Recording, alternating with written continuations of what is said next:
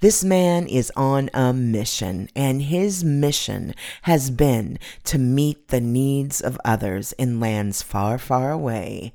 How about Africa for you? Hey, welcome back to yet another episode of the Terry Summers Podcast.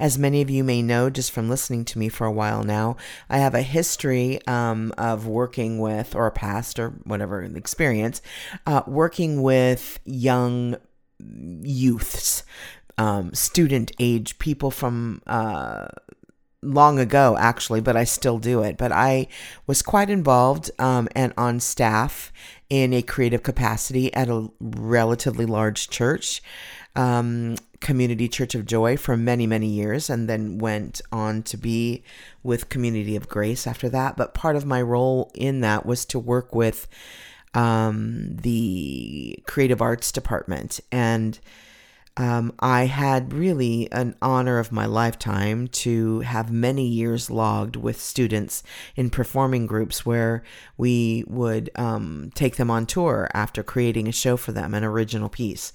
From that, though, I built relationships with these teenagers that are now not teenagers anymore. And I am so blessed to have these human beings in my life. And I have one here with me today that I was inspired to invite onto the podcast. I saw some photos on Facebook where he had taken his family abroad, and I just needed to know more about what he was doing. I knew his interests when he was a young man, but those heartfelt interests and tugs when he was a young man have really turned into a thing. And he's inspiring, and he is changing our world. I can't wait for you to meet John Coughlin. There's a little bossy lady that tells me all the time that this meeting is being recorded. Did you hear her? I just heard her. Yeah, I'm not crazy about her. I appreciate the role that she serves in the podcast world, but she has a little tone. I'm not real happy. John Coughlin, we just had a moment to just say hey, but I have not seen your face in a good eight years. Yeah, right? That's right. At least. No, more than that, maybe. But I'm just going to say 8 for sure, because my 8-year anniversary is coming up, and I don't believe I've seen you since I got married. But I think it's even longer than that. I'll venture to say it's probably closer to 10. But I think that's right. I'll probably embarrass you a little bit. Sorry. You are a honey bunny. Now, I know for a middle-aged woman to call you a honey bunny, and actually I'm older than that even, but I will always slightly lie to myself. But it's probably gross to hear that. But you are just sweet. A person that's just sweet. Not a pushover. You have this strength about you, but it's this quiet, strong, sweet presence. And I am so tickled that you're here with me today for so many reasons. One, I met you when you were a teenager, and for those that listen to this podcast, they know, but I'll just refresh the memory of them and anyone who doesn't know. I had a good, lovely season in my life where I worked with a lot of young people, a lot of teens, student-aged ministry, through a church called Community Church of Joy. And I worked alongside a girlfriend by the name of Bev Altop and other people too. But in that, I had an opportunity to become friends with you and a host of others. One, Brian Cole, who helps produce my podcast. And I've just been able to stay there in that space with you for these years. I might not see you, but it's super weird because you were then and still are younger than me, but it was like friendships were formed out of that time, even though you were a generation away from me, a good generation away. And I just feel that's so cool for me, for me to have these really awesome younger people in my life that do really fun and cool, powerful things. So I want you just to tell us a little bit about yourself. And I mean, how old were you when I met you? Do you remember? Oh, I was just a sweet little honey bunny. What did you call me? A honey I bunny? called you a honey bunny, which I really think Yeah. would be like your hashtag or whatever. Yeah. Yeah. That should be my Twitter handle. Maybe Absolutely. not. That might get me some weird attention. Yes, Um, probably would. yeah, I was in high school, probably a sophomore or junior in high school. So just the baby. But man, I was thinking about that time in life. I mean, obviously, because we're going to have this conversation, and so I was getting pretty nostalgic thinking about that time, and I went back and I listened to your interview with Tom Egham, who was involved with everything going on during that time of life as well, and man, Tom was my hero. Like, I wanted to be Tom Egham, so it was really fun to listen to your conversation with Tom and hear all those old stories. And Yeah, it's been a while. going to be Tom Egham, because really you guys are running in a similar lane, aren't you? Yes, yeah, for sure. And yeah, so Tom was my hero. I wanted to be Tom. But man, I had a lot of insecurity in my life, especially like in high school, in college, young adult life, just because I had this, like, so I went on my first trip with Tom to Russia in 1992. And that was my first like real experience with like international ministry, and trying to make an impact on a global level. And man, I love that experience so much. But and then I looked at Tom and his life and everything that he did and his adventures.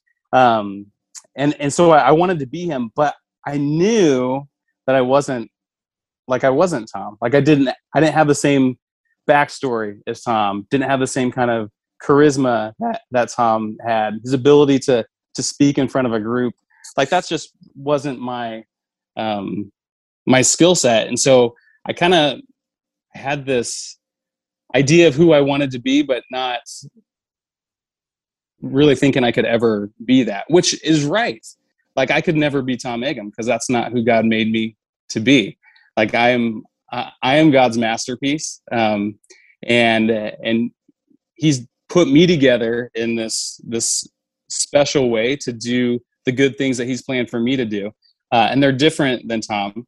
But you're right. Like, looking back at the things that God has allowed me to do in life, there's so many similarities to what experiences that Thomas has had, even to the point where now we both have ministries in Africa, in neighboring countries, and they're similar in a lot of ways, but they're also unique. And I bring my own set of gifts to that. But in fact, after the first time I went to Africa, so I went to Africa in 2008, to Uganda, and I was working with a ministry that did trauma care. And so we would go to places in the world that have been through crisis, either war, disaster, and we come alongside schools, churches, community leaders, and we train them to use some basic trauma therapy skills. So just really what it came down to is how to talk to a wounded person without hurting them. So really that's all it came down to. And so, but the first time I went, we were in northern Uganda, and they had gone through this terrible war. There was this rebel group. They were kidnapping kids and forcing them to be child soldiers. The Lord's Resistance Army is what they were called. And if you've seen the movie Blood Diamond, there's this really terrible storyline of this like kid who becomes a child soldier. So that gives you a good picture of what it's like. So anyways, that was my first trip to Africa. And man, it was like, it crushed me. I came back with shingles. I was so stressed. And just to hear these stories of these kids, And there, John, sorry. we were just there for a couple of weeks. And so again, our focus was training leaders. So we had some training time with the leaders, and then we did like a trauma camp with kids. So the idea was to give these the students that we had trained, to give them some practical application. And so they'd have the training seminars, and then we go work with kids, and we'd kind of model some of the things that we were teaching. But man, these kids, their stories, like, they're just, you can't imagine the things that these kids had gone through.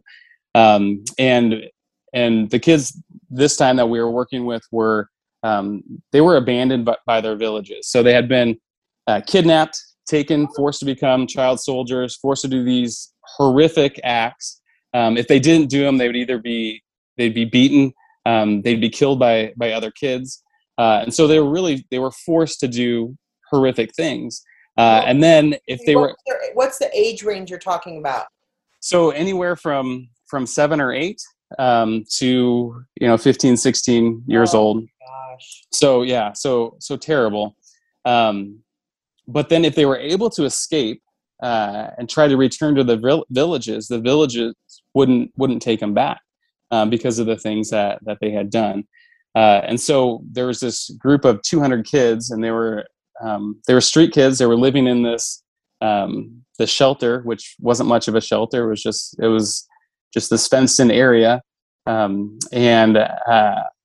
so we spent this week with these kids, and it was awful. When I was done, so stressed, I got shingles, and I just didn't ever want to go back to Africa.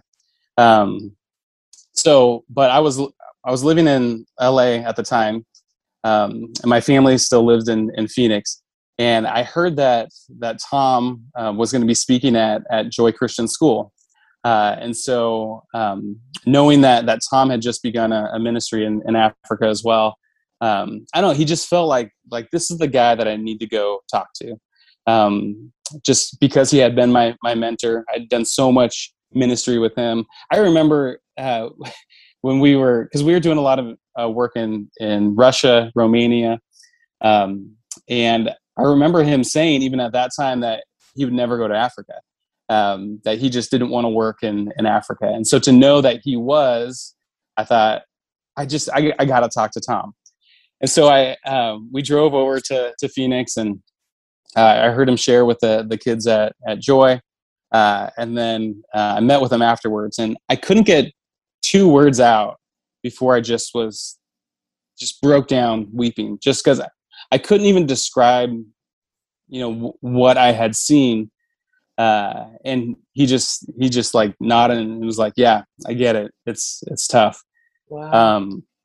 And yeah, so anyways, love that guy.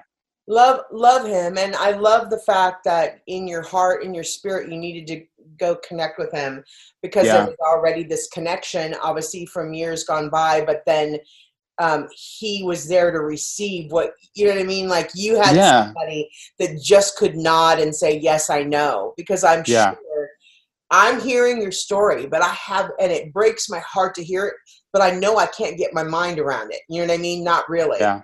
And to know that you experienced that, and just that your body had to even release the stress through something that's painful, shingles, you know what I mean? I mean, that says so much. So following that visit with Tom, what did that do for you when you had someone kind of affirm and look you in the eye, and you knew that he knew and he got it, and he was still standing in front of you? And he's a powerful speaker, in just his honesty, with all ages. I traveled a little bit with him as well. For those of you that are listening, you can go back if you didn't get a chance to listen to the episode. It was Tom Egham, and he has a organization, Hope for Kids International. But go check out that episode, and you can get caught up to speed. But anyway, after looking at him eyeball to eyeball, and I'm glad, and you were back home, quote unquote, because your extended, your folks, your family, you're from Arizona, right? Yes, right. Yeah. I don't know. but kind of looking back, because I haven't thought about it in those terms, like what that did for me. But kind of looking back at what we would train when we were doing trauma therapy training, we always talked about the power of presence and the ministry of presence, and just that it's the most powerful thing that you have to offer somebody who's hurting, is just to be there with them. So often we want to say something to make them feel better. I mean, you're one who has experienced pain in life, and so that there's nothing that anybody can say to you that's going to make it feel better, or make you feel better. Nobody can take away the pain, but just to have somebody who's willing to be there with you in it, that's everything. That's everything. And so I think that's what it was. Yeah. Tom didn't have to say anything, to share any words of wisdom, but just to be with him, and him to really be with me, and just the the quality of his presence, like he was really there. He wasn't thinking about anything else. He wasn't preoccupied. He was just really there to receive what I had, which wasn't anything but tears. Like I said, I couldn't say a word, but he was just there to receive it. And that's powerful. And that's what we used to train. And now looking back, isn't that something? excuse me. Yeah. That is so cool. I mean, you experienced what it is you were trained to train others in. Right. That's right. How did that then, as you look back, because I'm sure it did, make an impact on where you went from there? So it allowed me to continue to go to Africa. And so we continued to partner with this group in northern Uganda. I would go back 2 or 3 times a year to do more training, to do these trauma care camps. And the really remarkable thing about that experience with this group is those former child soldiers, 8 years later, they were ministering to other former child soldiers. They were becoming healers for other kids in the community that had experienced trauma. And the best thing that happened, and this happened the year after I left Care Corps. I had my very last trip to Uganda.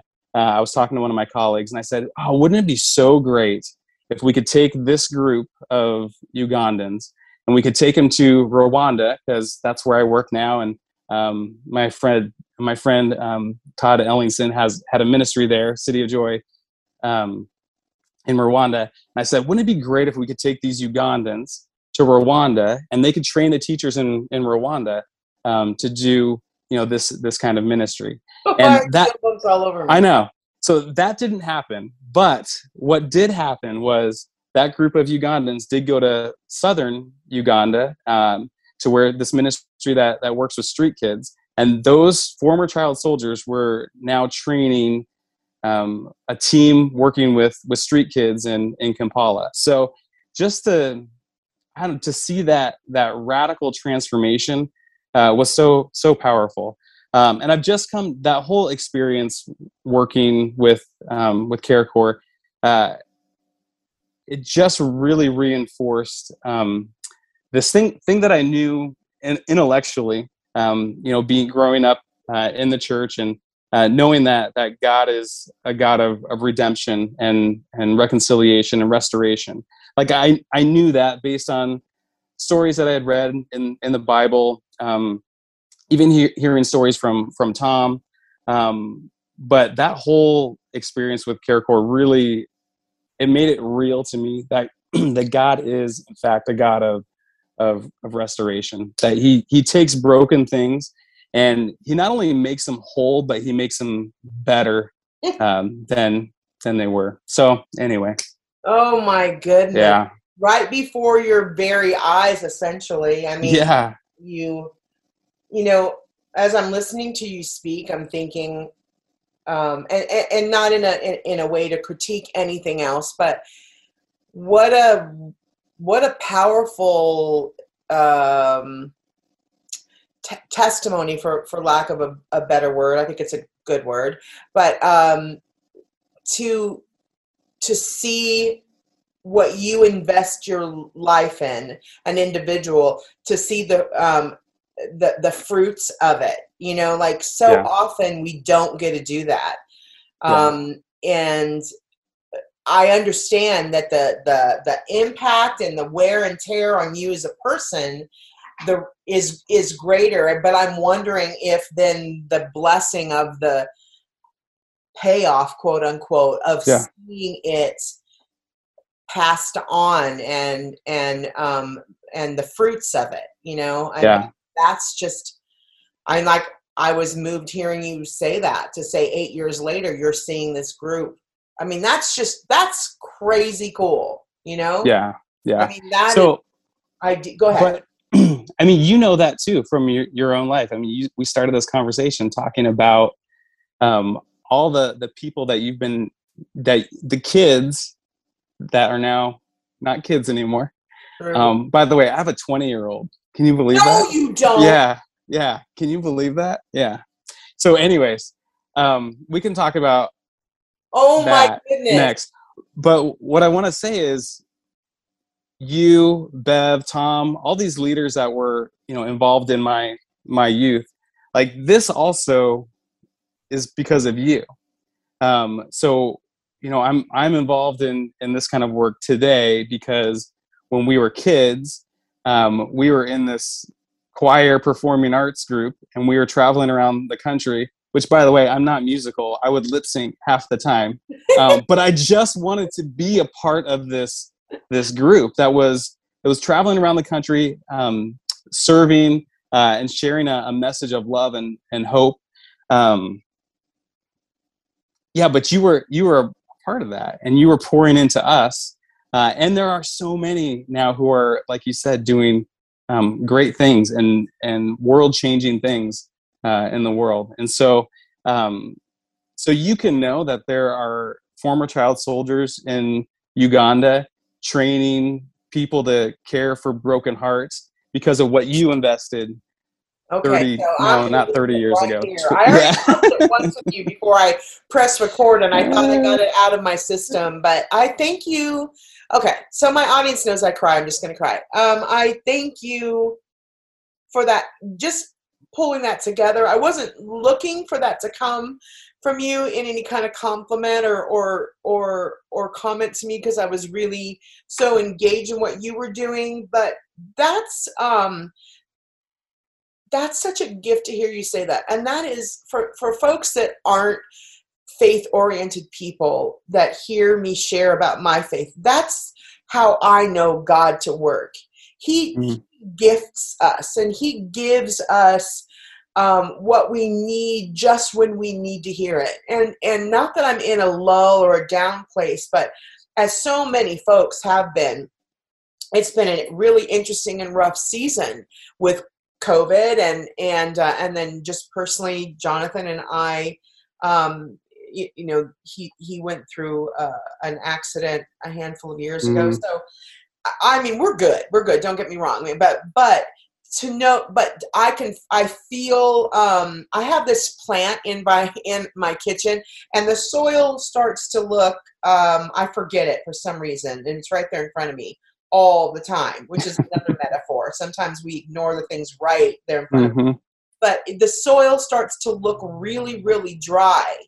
And I take it and I put it underneath the faucet and watch the soil just absorb that water. And it becomes this moist, tender, ready to give again soil. And when hearing something like that said back to me, that's how I feel, and that's why I'm crying right now. But I just thank you for saying that.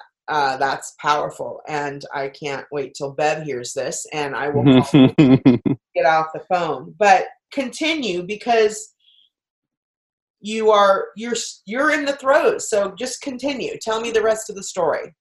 You have people hanging on your every word. Yeah. the rest of the story, man, I'm I'm not sure what the rest of the story is, because we're in it still. So now I work with City of Joy Rwanda, and City of Joy Rwanda was started by actually a guy that used to work at the church that we all met at. Correct. In fact, when I was in junior high, he was one of the youth leaders, and so so I've known him for a long time. But he started a school in Rwanda, and it's in this really poor area of the country. Rwanda, you may know, went through this terrible genocide 25 years ago, and they're still coming out from under that, and it was a really a terrible time. But God is at work restoring that country, but it's really poor still, and it's an area that we call extreme poverty. So kids don't have access to clean drinking water, to adequate nutrition, medical care, education, and so it's a really poor area. And so they started the school. They started a vocational school to try to equip mothers with some skills that so that they could generate income for their families. Cool. And then they started caring for the kids of these mothers. So they started a preschool. Then as those kids grew, they started a kindergarten. And then next thing they knew, they were starting a school. And so now there's Wow. a primary school that is for preschool through sixth grade. And but that was hard work for them to launch this really wonderful ministry. And so they a couple of years ago they moved back to the States, and I was had worked a long time in ministry, working in churches, working with nonprofits, and really had a wonderful time doing that kind of work. But when I left CareCorps, there was a period of time where I didn't know what I was going to do with myself. I was looking for, okay, what's the next ministry? And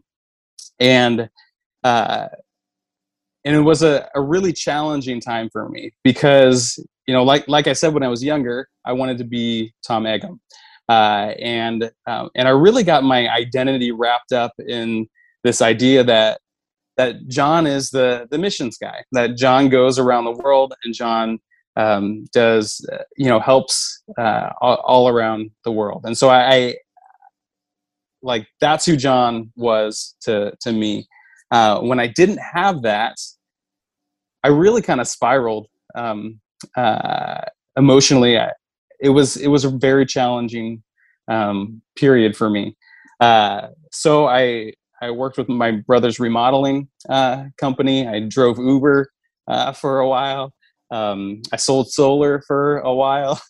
And then I ended up working with this painting company here in Phoenix.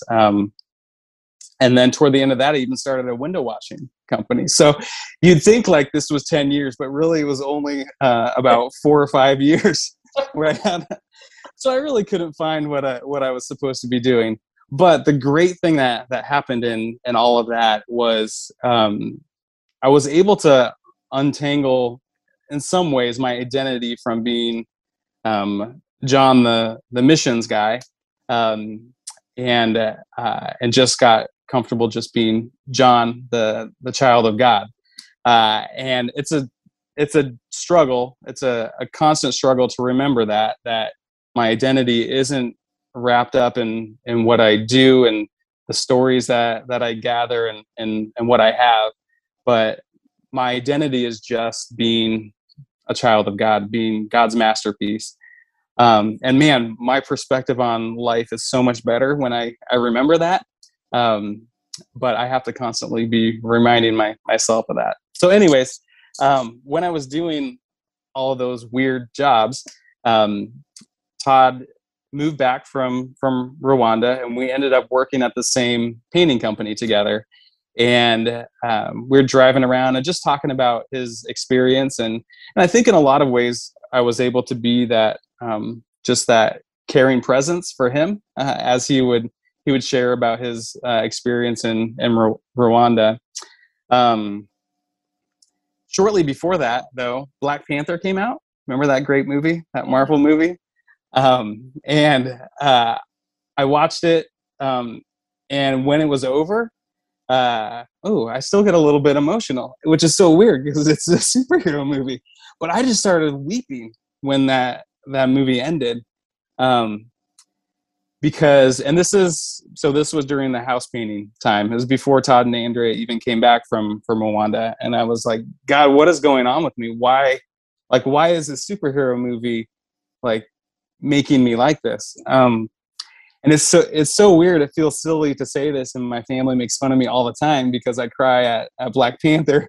But I just had this sense that that this is what Africa is supposed to be. Like Africa is, there's so much great resource in this continent, and the world needs it. And I think that's what in these last couple of years I've come to realize is that that all the work that I'm doing in Rwanda, it's not to help poor Rwandans who need the help. They do need help. They need people to come alongside them. But what I'm doing is I'm empowering them to be what the world needs. I'm empowering them to realize that they are God's masterpiece also, and that God has great things for them to do in the world. And I think that's what God's heart is for, at least for our little school in Rwanda, is that these kids are his masterpiece, and that he is equipping them to become world changers. So it's like what you did for me, Terry. You equipped me to go and do, and now I get to do the same for these kids. So anyways, one thing led to another, and we ended up coming alongside City of Joy. At first I thought we were going to end up living in Rwanda.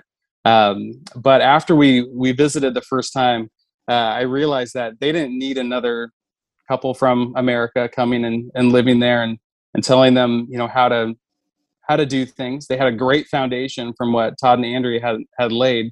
But now it was time for this team to really take over ownership.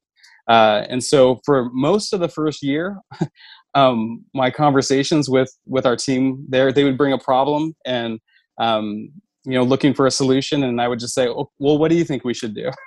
And a lot of our conversations were around that, just kind of giving it back to them. I love and it. COVID has been the best for that because, sorry, my son's just walking into the garage. You think there's one safe place, but here he comes. He's probably looking for a snack or something. Oh, hey, we need to say he can. It's snack time. No, now he's running. Barks and asks for snacks. Now he's running away. Oh, okay. So COVID was the best. Mm-hmm. Because we couldn't travel there. There was for a year we couldn't go and visit, and so we were doing all of our stuff. That format then, right? Yeah, for sure. So some good things came out of that. No, bud, you can't pop popcorn right now.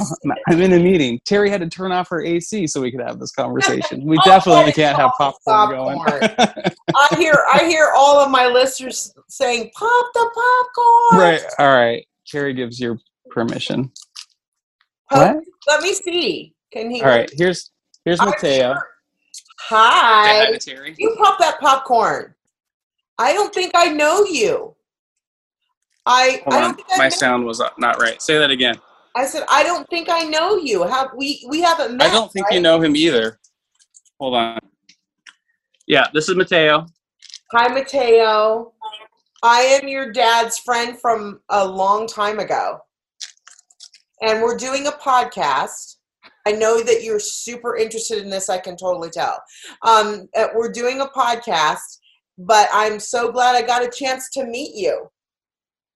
What do you say? Which of your children do I know? I don't know. How many do you have? I have 3 kids.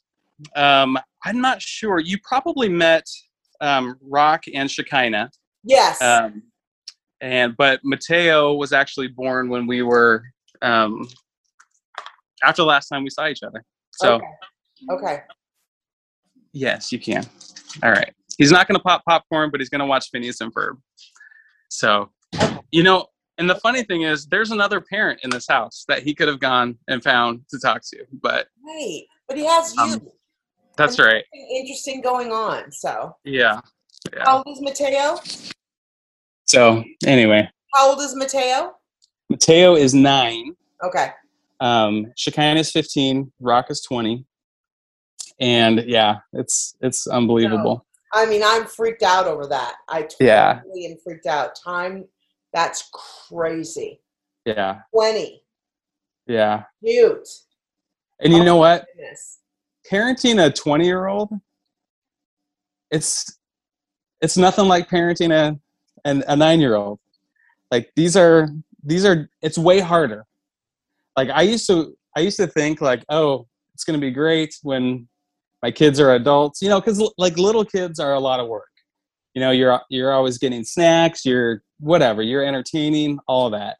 But man, it's hard to transition to parenting an adult. And I realized like you're never done parenting.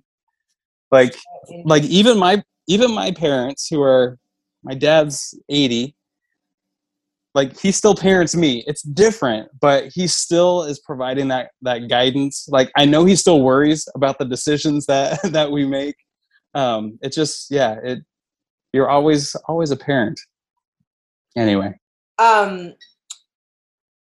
Well, and as I'm thinking about just when I met you, so Rock is older than when I met you. Yes. So it's just an interesting thing to like consider that that's where you are. I mean, I know that watching some of you guys mature and grow and have your own families, I still see you in that teenager role in part, not totally, because I'm able to, absorb all that you are now, but it's just so quickly my mind adjusted to the fact, shoot, Rock is older than when I met John, and just the process of hearing you then say the parenting part. So though I don't have children, I've been around and in the lives of so many students. I do get enough of when people tell me things about parenting that I think you guys are just amazing parents that do what you guys do, because it's just it's releasing another human being into their own, and it's amazing. So you guys just got back from a trip that I saw posted on Facebook. You want to talk about that a little bit? We have 2 minutes. I told you I'd get you in and out in an hour, but we have a couple still. Okay. So the first time ever I was able to take my kids, the youngest, so Mateo and Shekinah, to Africa with me. And I had been wanting to do this not since my first trip, but since my second trip to Africa. I just had this picture of my kids running around these fields with the African kids, and I always thought it was going to be Uganda, but it was Rwanda, and it was an answer to 10 years of prayers. So it was great to see that. It wasn't easy for them. My kids don't love attention. And they got a lot of it because they're different. So we would walk onto the playground and just a swarm of kids would come around and just stand there looking at them, waiting for them to do something. Just because, our kids at City of Joy, they don't get a lot of visitors, especially now during COVID. And so it was just to see another 9-year-old there on the playground with them, who looked completely different. That was strange for our students. And of course, Mateo didn't like it one bit, because it was too much attention. And so I was nervous about how they were going to be, taking all of this in. But man, I got a tear in my eye on our last morning there when Mateo woke up and he said he was sad to leave. So I thought, that's like, That's good. And then she kind of said the same, and I just told her, "Oh, I'm so glad you're sad right now." So it That's a good sign. yeah, it got into their hearts. So it was really special, a very special time for us. And how do you and your wife, do you team up and work together, or is she a supporting force and she has her own thing? Yeah, she has her own thing. She's a sixth grade English teacher, and so that's her deal, and she works hard at it. But she is so supportive of what we do at City of Joy. And she's ready to move there as soon as God says, yeah, let's go. Um, but she's a very wise woman, and so I'll talk about the things going on, and she just her perspective is so good.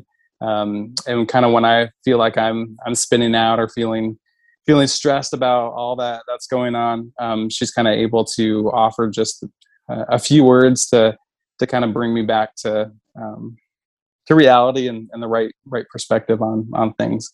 And of course, she loves our teachers. She loves our kids. We sponsor kids. Actually, we sponsor a kid through Hope for Kids, through Tom's organization, and we've got one of our we sponsor a kid here at City of Joy also. So she's she loves it, and I think she wishes she could do more, but she does have her own thing. Yeah. Powerful role herself. I'm sure this past year plus has been a challenge for her with the changes in the school and teaching and all of that too, right? Yes. Yeah, for sure.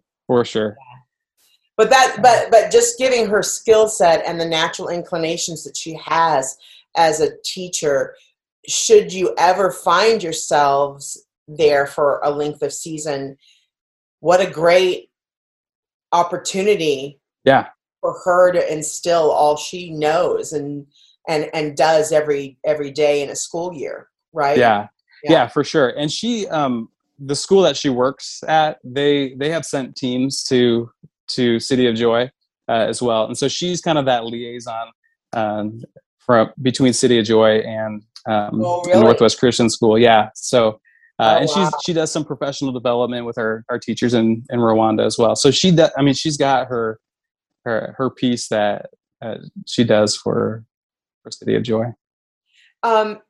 Where can, and I will post this in the notes too, but for someone who's listening and has a moment to write it down, where can people go to learn more about City of Joy, and in addition to that, support financially if they're able to? Yeah, so cityofjoyrwanda.org. Rwanda is RWANDA. Yes. So cityofjoyrwanda.org. There's a couple of ways that people can partner with us. One is through a child sponsorship. And so my first experience in cross-cultural ministry was with Tom. I was a freshman in high school, and we went to Russia. And this was right as Russia began to open up. And Tom had been going there for years, supporting the church there, taking Bibles and supporting. He had begun to support hospitals that were there. And our first trip, we just took bags and bags, like suitcases full of medical supplies, to these children's hospitals. But for those us teenagers that went, we stayed with Russian families when we were there. So we had translators who were also teenagers, Russian teenagers. They would host us, and we'd stay in their homes. And within a week of living with these families, we just became so close to these teenagers that by the time we were leaving, we were getting on a train to leave St. Petersburg to go to Moscow. We were just like, all of us, Russians, Americans, we were just like weeping and hugging each other because we just didn't want to leave.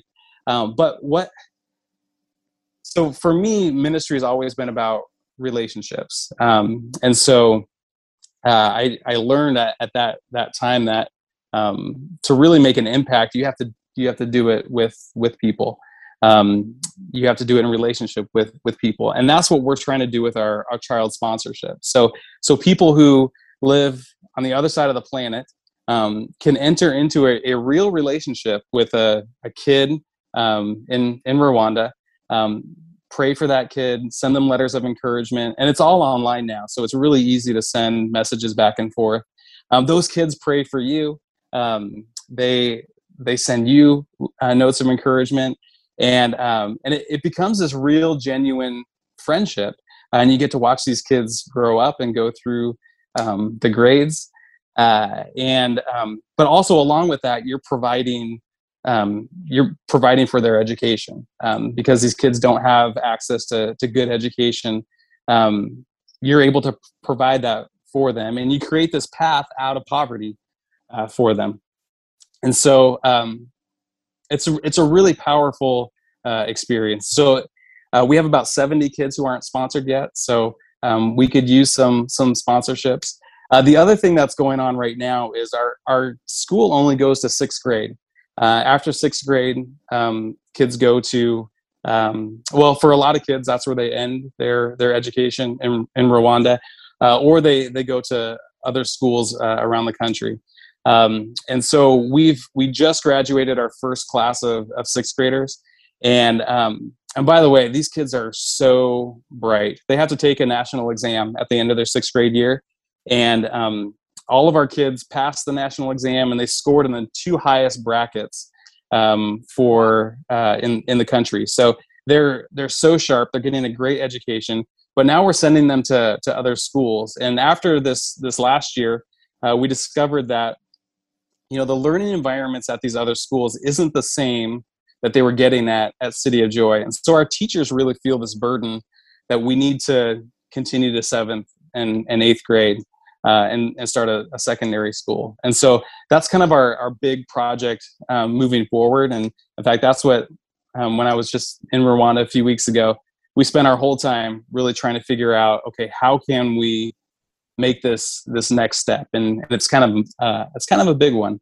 So if you've got, $70,000, $80,000, Terry, you just want to send us a check, we'll take it, and we'll launch Terry Summers secondary school. About 70, 80, or it'll take 4. We've raised a little bit already, but we think for this first phase of the secondaries, I think the whole thing is going to be about $500,000 to do everything that we want to do. But to get these, so our current 7th graders who are going into 8th grade, and then our 6th graders who are going to be going into 7th grade. It'll be about $100,000 for to build that next phase. That next phase. And that's huge. That's more than, it's taking a lot of faith for us to even take this step. But we really feel the burden that this is where we're going.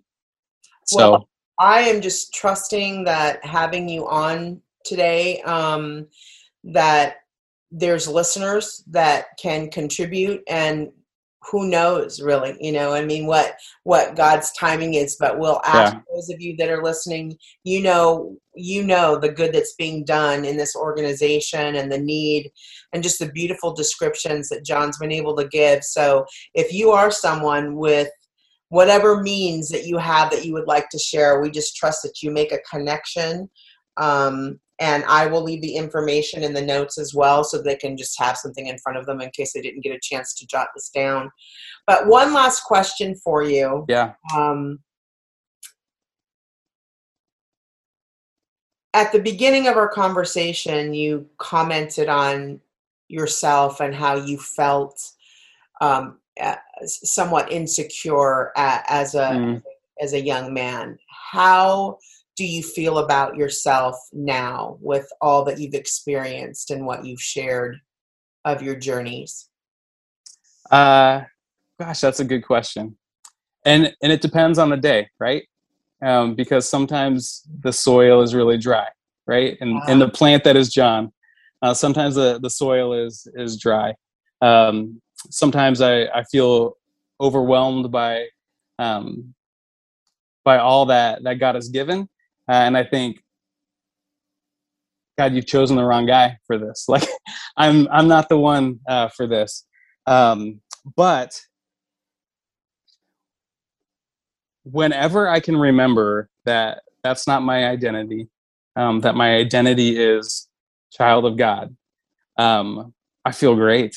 Like, how could I not? Like if my Father is the creator of the universe, if I believe him when he says that you're my masterpiece, how could I not feel great about myself? Like, there's nothing better than knowing that there is one who is that big, that powerful, who calls me son. Because I know how I feel about my kids. There's nothing that they can do that would ever make me not love them. There's nothing that they can do that would make me love them more. Like, they walk into the room and it makes me happy. So if that's how God feels about me, what else do I need? So, Okay. Easier said than done, though. Yeah. Yes. But what a powerful truth. And I know that there are people listening that need to hear that right now, no matter their faith journey, and that I needed to hear that. And I thank you for just being faithful and brave and truthful and transparent to remind me and us of that very real, powerful, raw truth that can turn around a day, that can turn around a challenging moment, that is the hope that we can grab onto that's solid. It's a rock, it's an anchor. And I thank you so much. And you've just been a riveting guest to listen to, and I'm so glad we had this time. I hope I can have you back again. Was it too painful? I know we talked about a little bit, like, oh Lord, I didn't know that you necessarily wanted to. Not that you didn't want to do it, but you said you're a little nervous. You didn't know. Look at, the time flew, right? Yeah, it did. It did fly. It was great. So thank you. And you're a wonderful host, by the way. You really make people feel at ease. So thank you. Honey bunny. Don't go anywhere. I'm going to end the episode, but I want to say goodbye, just me and you off while we're not recording. But John, thank you so much. And we're going to send people your way. And I know that there's folks that are listening that will be moved by what you had to say today in many, many ways. So we will be praying for you and all that's going on in your life. And thank you for opening up and sharing it on my podcast. It's a real honor. Hang on, hon. I'm going to end this, but I'm going to still say goodbye to you. Okay? Okay. Sometimes when I sit and visit with people that are doing things like that, I wonder if, in fact, I'm making a difference. But my heart was tugged so much when John connected me to the process of those young soldiers, that their lives had been affected. And when he connected me to them by the relationship that John and I had in working together when he was in high school, the investment that he referred to, I don't know, it just shook me to the core in the best way. I thank you, John, for what it is you're doing, and we will send folks to you. I will make sure that those addresses are in the notes so people can follow you, and we just appreciate what City of Joy is doing, and we want to support you and that school. So folks, head on over and look at my notes section. I will provide all the links that are possible so that you can follow up on them. And there's giving opportunities and ways to support, as John mentioned. So this is yet another episode of the Terry Summers podcast that will go down in history with me because it was just a heart-tugging, lovely conversation with John Coughlin. Go out there and like my podcast if you would, and subscribe and comment and share. And I will see you again, or actually hear you again next week.